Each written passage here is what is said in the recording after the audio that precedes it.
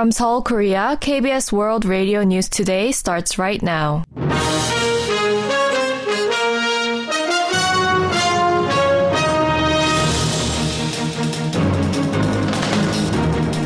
On today's broadcast, South Korea's defense minister reveals the military's assessment that North Korea is operating factories to produce munitions for Russia.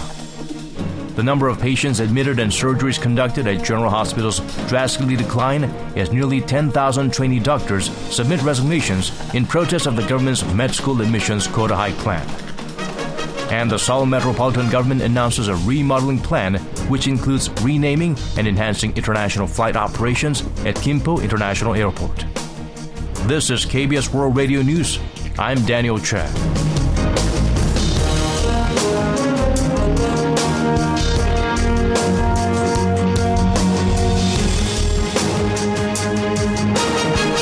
Defense Minister Shin Won-sik met with local reporters on Monday, where he revealed the military's assessment that North Korea is operating factories for munitions shipments to Russia at full power. The regime is assumed to have sent millions of shells since last summer in return for the provision of food and other necessities. Max Lee reports. South Korea's military said that while only about 30% of the hundreds of North Korean arms factories are operating due to insufficient electricity and raw materials, those that manufacture weapons and shells for transportation to Russia are running at full capacity. At a meeting with reporters on Monday, Defense Minister Shin Won-sik said since last August, over 6,700 containers have been transported from the north to Russia, enough to carry about 3 million rounds of 152mm artillery shells or 500,000 rounds of 122mm artillery shells. With the two types likely mixed in the delivery, millions of North Korean munitions are presumed to have been sent to Russia. The minister forecasts there will be an increase in Moscow's transfer of satellite and other technologies amid its rising dependency on North Korean munitions. As for Pyongyang's increasing cruise missile tests, Shin said the military is keeping an eye on developments as the regime is speculated to be not only testing for exports to Russia, but aiming to conduct another provocation along the front lines. The minister added that the North is focusing on advancing its surface-to-ship missiles in an apparent bid to enhance its naval power to catch up to the South. Regarding the North's Malligyang-1 reconnaissance satellite launched into orbit last November, Shin said it has shown no signs of functioning, only remaining in orbit. He also said there is a possibility that North Korea will push for a fourth satellite launch before Seoul's second military spy satellite launch set for April. Max Lee, KBS World Radio News. The number of trainee doctors who have submitted their resignations still remains at nearly 10,000 as they walk out in protest of the government's plan to increase the medical school admissions quota entered its 8th day. According to the Health Ministry on Tuesday, inspections of 99 major teaching hospitals found that 9,909 or 80.6% of resident doctors have submitted their resignations, although the resignations were not accepted. Of the 9,909 trainee doctors who submitted resignations, 8,939 or 72.7% have left their jobs. Disruptions in medical services at hospitals are increasing as the walkout by thousands of trainee doctors has continued for over a week. According to the government, newly admitted patients at general hospitals decreased by 24% since the walkout, and surgeries dipped around 50% at 15 general hospitals. On Monday, the government said that trainee doctors will be able to avoid punishment for their collective action if they return to work by Thursday, issuing orders for hospitals to maintain medical treatment. The Seoul metropolitan government announced a plan for a major remodeling of the city's southwest, which includes renaming and enhancing international flight operations at Gimpo International Airport. According to officials on Tuesday, the city will push to rename the airport, most of which is located in Seoul's western Gangsa district, to Seoul Gimpo Airport, following in line with gathering opinions from residents in the area. The city government also plans to recommend the Transport Ministry to expand the standard of international flight operation at the airport from the current 2,000 kilometers or less to up to 3,000 kilometers. The expansion would allow operation of additional flights to China's Guangzhou and Hong Kong from Gimpo, with Singapore also under consideration. Ruling People Power Party interim chief Han Dong-un on Tuesday announced a set of campaign pledges focused on tackling climate change and promoting renewable energy sources.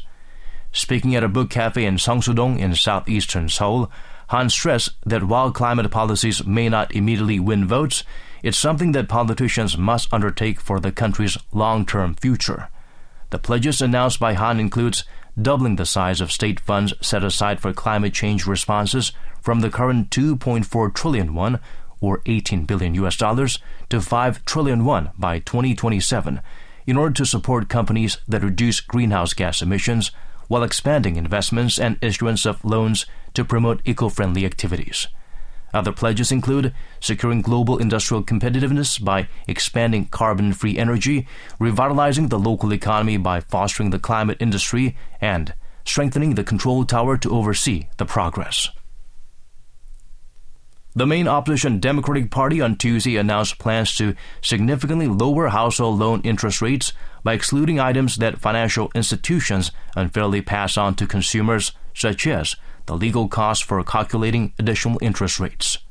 This comes as a DP's Policy Committee announced a set of 3 high-interest rate burden relief measures at the National Assembly on Tuesday afternoon. In order to ease the burden of paying the principal and interest of household loans, the Policy Committee proposed a plan that requires banks to check whether a borrower's credit status has improved at least once every half year and disclose relevant information to those who are likely to receive an interest rate cut. It also includes measures to eradicate illegal loans by invalidating all contracts exceeding the legal maximum interest rate and doubling the reward for reporting loan sharking, which currently stands at a maximum of 20 million won or $15,000, as well as a third pledge to exempt early mortgage loan repayment fees from financial institutions.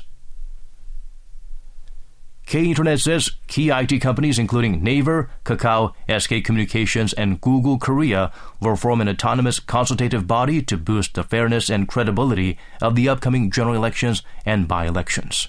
The association, which represents the nation's major information and communication technology industries, announced on Monday that discussions have begun on creating such a consultative body, as many countries, including South Korea, are set to hold key elections this year.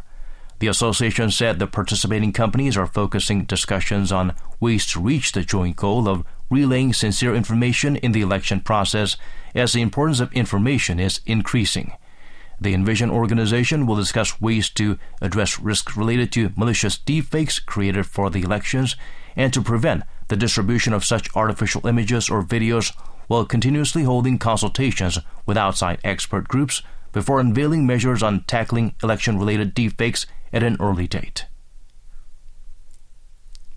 Trade Minister An Deok-keun has asked for continued cooperation from the U.S. to address Seoul's concerns over the U.S. Inflation Reduction Act and subsidies under the CHIPS Act. The minister, who said relations between the two countries had developed into a high-tech industry technology alliance, made the request in a phone call with U.S. Commerce Secretary Gina Raimondo on Tuesday. The benchmark Korea Composite Stock Price Index slid 22.03 points or 0.83% on Tuesday to close at 2,625.05. The tech-heavy Kosdaq dipped 13.65 points or 1.57% to close at 853.75. On the foreign exchange, the local currency strengthened 0.11 against the U.S. dollar, closing the day at 1,331 won. And that's the news from KBS World Radio's News Center in Seoul. This has been Daniel Choi.